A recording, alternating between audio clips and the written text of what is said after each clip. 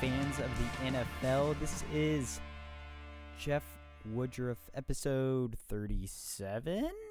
I'm not 100% sure. Either way, this is our second time doing this at the start of the week because there's just so much delicious and delectable. Yeah, episode 37.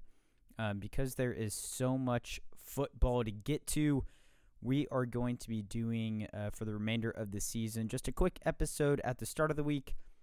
This one's coming out a little bit later because the Chiefs played on Monday night, so I wanted to watch that game. Typically, we'll see. These will never come out later than Tuesday afternoons, but we might try and shoot for recording them on Sunday if I have the energy. If not, we'll typically try and record these on Monday to have them out Monday afternoon to start your week. But we had a great week 4 of NFL football. Let's get into it. We are going to be recapping all 15 games. There was one bye week this week. All 15 games, and we're going to do just a quick recap of each of them. And then we're going to be looking ahead to week 5 on the normal episode that drops on Thursday. Alrighty, so let's get into them. Early games, baby. Huge scoring weekend. A lot of these games got off to very fast starts and then sort of seemed like blowouts going into the third quarters, going into the fourth quarter, but a lot of them got pretty interesting towards the end. Kicking us off, the Jacksonville Jaguars versus the Cincinnati Bengals. Joey Burrow secured his first NFL win. The matchup of Joey Burrow versus Gardner Minshew. Wow. Headlines across the board. Bengals win that one 33-25. Bengals probably should have won that one a little bit more handily. There were a few different opportunities where they choked away some red zone opportunities. A couple of turnovers in the end zone, actually, for the Bengals. And the Jags are always going to be that team with Gardner Minshew that's going to be able to hang around a little bit. Coming into this year, I was a billion% positive that the Jags were going to be just the laughing stock of the NFL.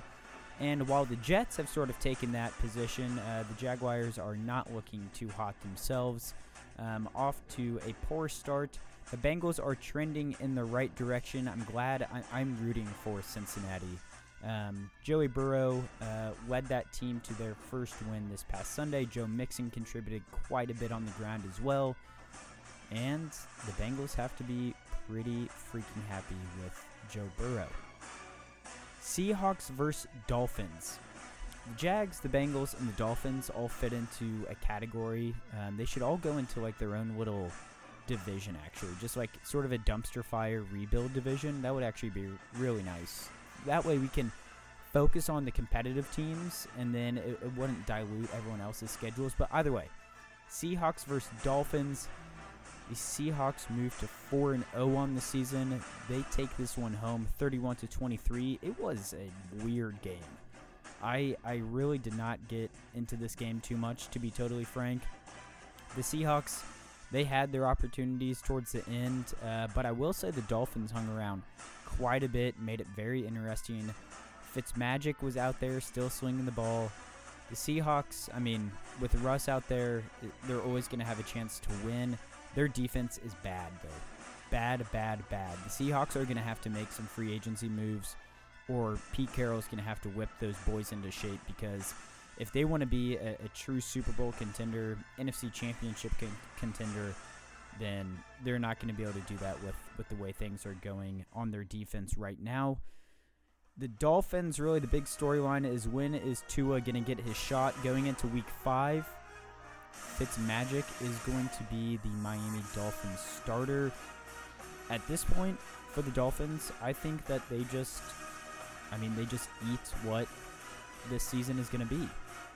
Going into next year, they are going to have a couple of really, really good draft picks. Our good friend, we'll get to it here in just a moment, our good friend Bill O'Brien of the Houston Texans. You guys know how we feel about the city of Houston and their sports teams over here. Bill O'Brien got fired.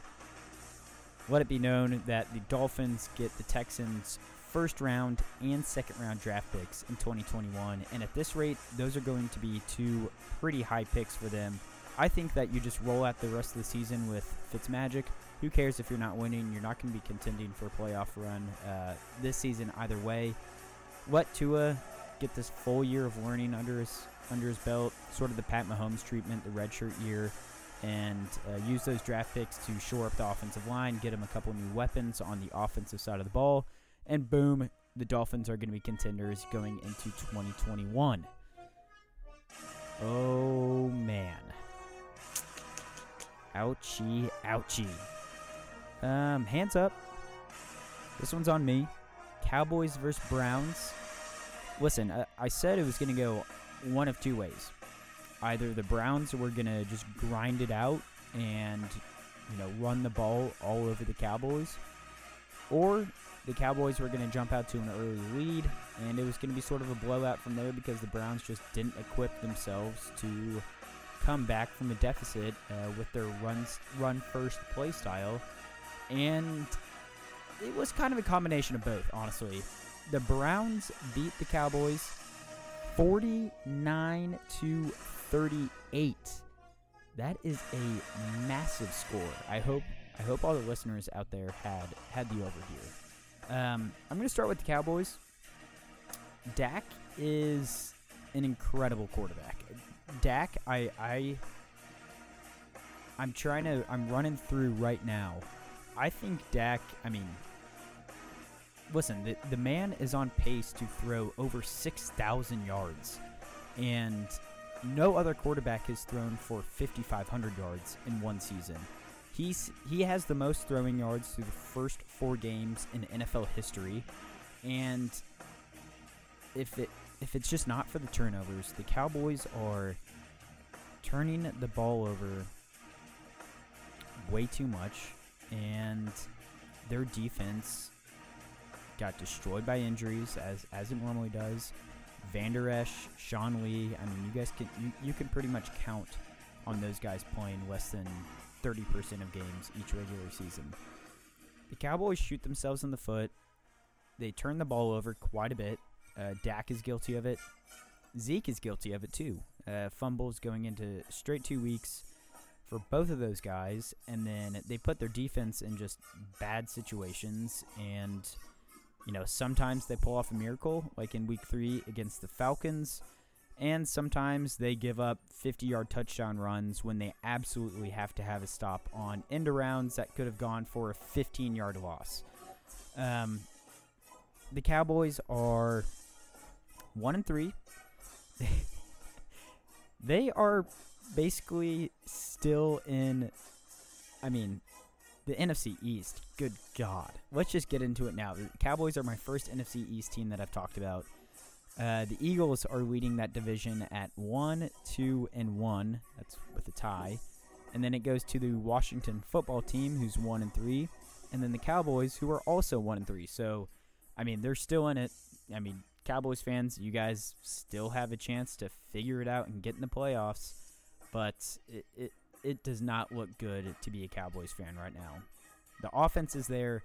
CeeDee Lamb is going to be incredible, but at some point, your defense has to make a play or two, and at this rate, it just does not look like it's going to happen. You can't let Dak or expect Dak to go out there and throw for 500 yards every game to even give you the slightest bit of chance in the fourth quarter. Dak can't do it all. The offense can't do it all for the Cowboys, so we'll see what Jerry Boy does, and Mike McCarthy as well for the Cowboys. The Browns, on the other hand, the Browns are off to their best regular season start in quite some time. They are at 3-1 in the AFC North, and Kevin Stefanski came in, and he knows what he wants to do with the Cleveland Browns, which means that they are going to run the ball over and over and over again, and then let Baker throw for 150 yards every once in a while. At this rate, if it ain't broke, don't fix it, Cleveland Browns. What does suck, Nick Chubb leaving the game with hamstring, knee, some sort of leg injury. Did not look good. He got rolled up on it in the backfield by a couple of large men. I think if that happened to me, that my leg would have been amputated on the field. It would have been horrifying. Cleveland Browns, if they are able to continue this run first, punch you in the mouth style of football, and then if their defense with Myles Garrett and a couple of other playmakers can force a couple of turnovers, then the Browns are in a good spot. I will say the AFC North is a tough division for them to be in. You've got the Steelers still at 3-0, and then the Ravens, of course, too. So we'll see. Good start for the Cleveland Browns. Bad start for the Dallas Cowboys. Moving on to another AFC North team, the Ravens took on the Washington football team. They won that one 31-17. Washington kind of kept this game, somewhat close throughout the first half. Lamar is not a good passing quarterback. Lamar missed several throws that you would expect the NFL MVP to be making on a consistent basis. But then he goes around and he breaks off a 50-yard touchdown run using his legs, so it sort of balances out. The Ravens, they needed a bounce-back game. The Washington football team, without Chase Young, that was a good game for them to sort of get their confidence back, get on track a little bit. Mark Andrews found the end zone. Like I said, Lamar Jackson found the end zone. Mark Ingram found the end zone. So, it was a good get-back-on-track game for the Ravens. We'll see what they've got coming up. The Washington football team, I've said it before, Dwayne Haskins is not it. They've got some good pieces, though, on that offense. Terry McLaurin, wide receiver, he makes it happen. He is a solid wide receiver. Catches pretty much everything that comes his way. And then their running back, too, Antonio Gibson, they're going to start feeding that guy. Here's a little Jeff fantasy hint. If you can trade a low-key snag Antonio Gibson, he's going to be their guy moving forward. And in a season where running backs are very hard to come by, mostly due to injury, it could be a good pickup for you. Either way, Washington football team not looking too solid against the Baltimore Ravens. This next game hurt. This next game hurt really bad. The Arizona Cardinals, my current NFC team, took on the Carolina Panthers, my former NFC team. And I'll speak about the latter first. The Panthers' offense, with Teddy at the helm, it looks pretty legit. They've got DJ Moore on the outside, and then one of the best offseason acquisitions, trades, signings, Robbie Anderson, who came over from the Jets. He's racking up yards. And then they got Big Mike Davis in there. Big Mike. He's doing an incredible job filling in for Christian McCaffrey. And, Teddy's managing the game well. He had a nice rushing touchdown. If they can just limit turnovers, maybe figure out their defense, continue to trend the correct direction on defense, then the Panthers, they'll be able to stick around and make some stuff interesting. The Panthers have now won 2 in a row after starting 0-2, so that brings their total to 2-2. And then same schedule with the Cardinals. Going into this week, I said that this was a Cliff Kingsbury prove-it game. If you want to stick around with the big boys in the NFC West, mind you, the Seahawks, the Rams, and the Niners, then you needed to beat the Carolina Panthers. And the Cardinals went out. They looked flat on offense. Their defense without Budda Baker is ugly defense for the Redbirds out there. And at some point, Cliff is going to have to, revert back to his Big 12 days where he's slinging the ball around and get some more points up on the board, because that offense was stagnant and they did not do anything that game. I was very disappointed in the Cardinals' performance this past weekend. Cardinals dropped to 2-2 in that tough NFC West division, so we'll see what they're able to do moving forward.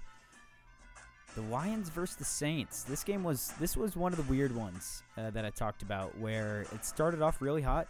Lions jump out to a 14-0 lead. Drew Brees throws a couple of bad interceptions during this game, and the Lions are like, all right, well, I think we found out that Drew Brees is a fraud. And then the Lions go on and score 35 unanswered, which is not easy to do. Or the Saints, I think I said the Saints. The Saints go on to score 35 unanswered. And it was pretty much history from there. At one point, it was 35-14. Alvin Kamara is an absolute beast. He is the running back in the NFL that I would most want on my team. It absolutely helps, too, that Drew Brees is his quarterback, because where we have Drew now in this stage of his career is just check down God. And then when you get to throw the ball to a guy like Alvin Kamara, that's how you are able to score 35 unanswered. The Lions are a sad excuse this year for an NFL team.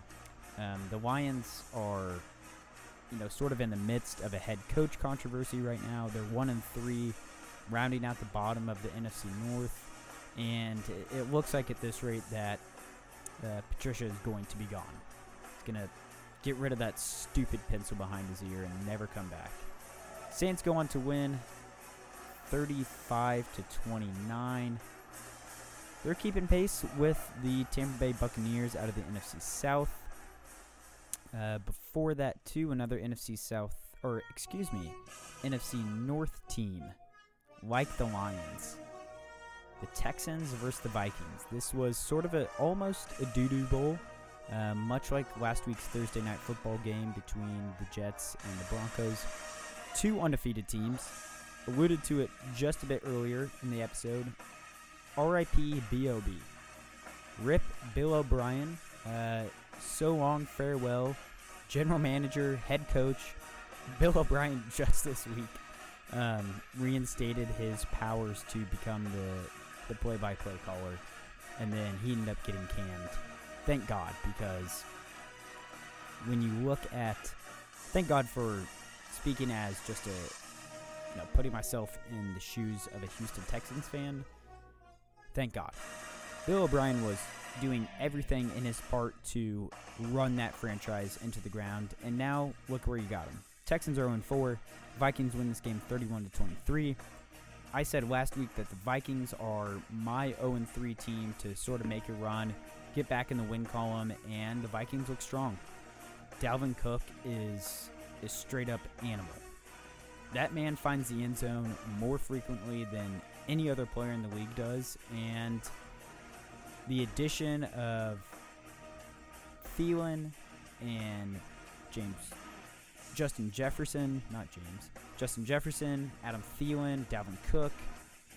If Kirky Boy can go out there and just, stay somewhat productive, and then if the Vikings continue to trend in the right direction, the Vikings are going to be able to string a few wins together. Texans mounted a comeback, couldn't pull it off. Deshaun Watson, I really hope that it's not going to be one of these situations where Deshaun, for the next 3 or 4 years in his career, just has zero help, because, like I said, next year the Texans don't have a first or second round draft pick. So they're going to be kind of stuck with the guys that they got from a productivity standpoint right now, barring anything wild. They've got a lot of cash caught up in their salary cap this year, and things just the only positive is that B.O.B. is no more. So Texans fans, keep your heads up a little bit. The Buccaneers and the Chargers. The Buccaneers are off to a good start, as much as I hate to say it. I will not be able to be a full fan of the NFL until Tom Brady hangs him up, because every single time I see that man delivering dime balls down the field, it just brings back horrible memories. I respect Tom. Tom is obviously a first ballot Hall of Famer. I'm not going to say he's the greatest quarterback of all time, because, I think There's a couple of guys right now that may have that title. Former Super Bowl champion Patrick Mahomes. The Buccaneers took on the Chargers. Justin Herbert again went out there. Tyrod's still dealing with that punctured lung, courtesy of the Chargers team doctor. And Justin Herbert was slinging bombs. Chargers were up quite a bit. At one point, they were up 21-7. Tom threw a pick six. It didn't look all that great. And then the Chargers really shot themselves in the foot. Austin Eckler got hurt. One of their backup running backs, his name is eluding me right now, fumbled in the Chargers half of the field with like 20 seconds to go before halftime. That let the Bucs get an early 7 right before half. Come back out. Tom was like, all right, we're winning this game. I'm sure Tom delivered a fiery halftime speech in the locker room, and then the Buccaneers went out. Back and forth game, a couple of deep plays from the Chargers kept them in it, but ultimately Tom threw for 5 touchdowns. God, that hurts to say. Don't like saying that, but the Buccaneers are at 3-1 in sole lead of the NFC South, and barring continued injuries, because Godwin, Mike Evans, Fournette, Scotty Boy Miller, the Bucs have already dealt with some early season injuries. They're continuing to find ways to win. Tom's still, figuring out how to get the ball to a bunch of no-names and get them in the end zone. Tom threw 5 TDs to 5 different wide receivers. Ugh, that hurts. The Chargers, feel bad for the Chargers. Not really, but, kind of. I will say the Chargers are in good hands. They're 1-3 right now, but what you've seen out of Justin Herbert is that he's going to be their guy moving forward, and he's going to be good. Do feel bad about losing Austin Eckler. He was primed up for a big season this year. He was contributing a lot. Just got paid this offseason, so, at least he got that before he got hurt. So the Chargers are just going to continue to be that injury-ridden team that until something changes, until they get some good luck, it's just not going to be their day. The early games were fantastic. I can't really say the same about the late games. We had Bears versus Colts. That game was not pretty. What was it, like 17-10? I don't even have the scores to the late games on my sheet right here. That's my fault, sorry. The Bears versus Colts, Nick Foles. What do you guys expect? Seriously. I think I would rather have Mitch. Yeah. I think I would rather have Mitch, honestly. Either way, it's not a good situation in Chicago for the Bears. But hey, they're only 3-1 now. That was their first loss of the year. The Colts, I get it. You guys have, played some easier teams, I'll say, throughout the first quarter of the season. You guys have a solid defense. But again, I watched a good amount of this game, and it hurts my arm when I see Phillip Rivers throw the ball. It is getting worse and worse. The sidearm shot put is ugly and disgusting to watch. And with that, the Colts are not going to be good because Phillip Rivers is swinging the ball around like that. Jonathan Taylor, good at football though. The Rams took on the Giants. This game was weird. This game was kind of just like the Seahawks versus the Dolphins from the early slate. It was a weird game. Didn't really feel like the Rams knew exactly what they were doing on offense. They weren't clicking very well. Giants, what do you expect? They didn't do anything whatsoever. So the Rams, they scored on a couple of big plays. They're keeping pace out there in the NFC West, which is exactly what you have to do in that tough division. And they pulled out a game. I like the Rams this year. I think what we've seen through the first 4 games is that Sean McVay kind of got his swagger back, and the offense is figuring out a little bit more. The big storyline out of this one, baby. Woo! Jalen Ramsey versus Golden Tate. That's a little T right there, baby. Jalen Ramsey versus Golden Tate. Ramsey planted him in the midst of the game. Totally unrelated note to that play. Jalen Ramsey and Golden Tate meet each other at midfield after the game, and they start slinging on each other. For anyone who may need to be caught up to speed, Jalen Ramsey has like 2 or 3 children with Golden Tate's sister. Golden Tate's sister happens to be a stripper. Jalen Ramsey publicly broke up with her on Instagram, was like bragging about it, and Golden Tate obviously did not take that well. So Jalen Ramsey, kind of a hothead. He's not going to back down from that. Very good, very interesting stuff. I'm always there for a little bit of extra drama whenever it comes to the NFL. So that was, a relatively unenthusiastic game with a very enthusiastic fight in the middle of the field to wrap things up. The Bills took on the Raiders. The 4-0 Bills took on the Raiders. Josh Allen, I like Josh Allen. Josh Allen is a great guy to have in the league. He's just a funny quarterback. He slings the ball. He's a gunslinger. That's what he does. Big, deep ball. He's not afraid to try and fit it into tight windows. And, the Bills are rolling. I said last week, if you are a good team, you beat the Las Vegas Raiders, and that's what the Bills did. The Bills caused a couple timely turnovers that helped them separate a little bit more.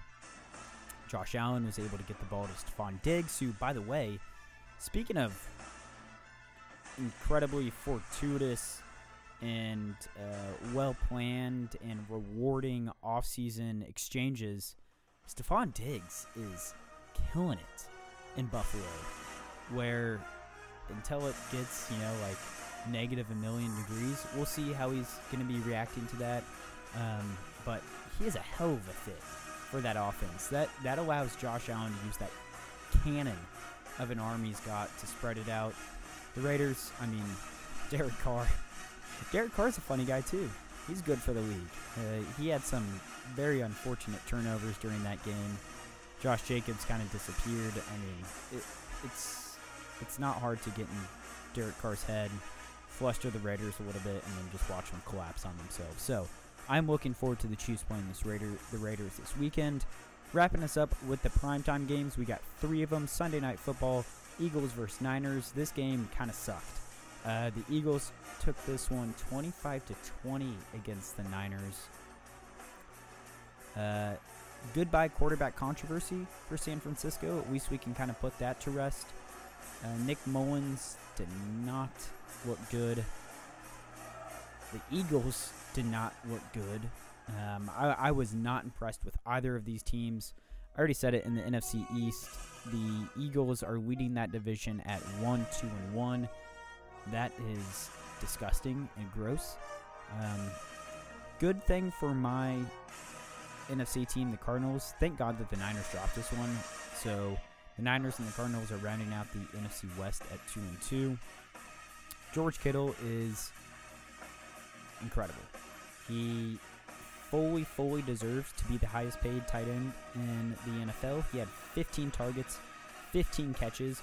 Could have caught the Hail Mary at the end of the game as well. And he is just a phenom and a beast to watch.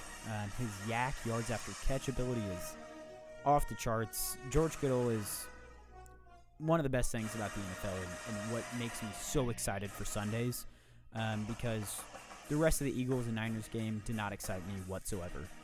The Eagles have no names on offense.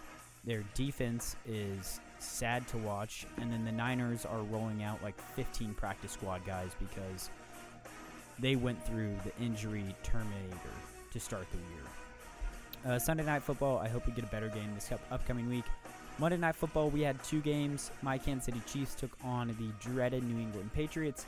Chiefs came out of that one on top 26-10.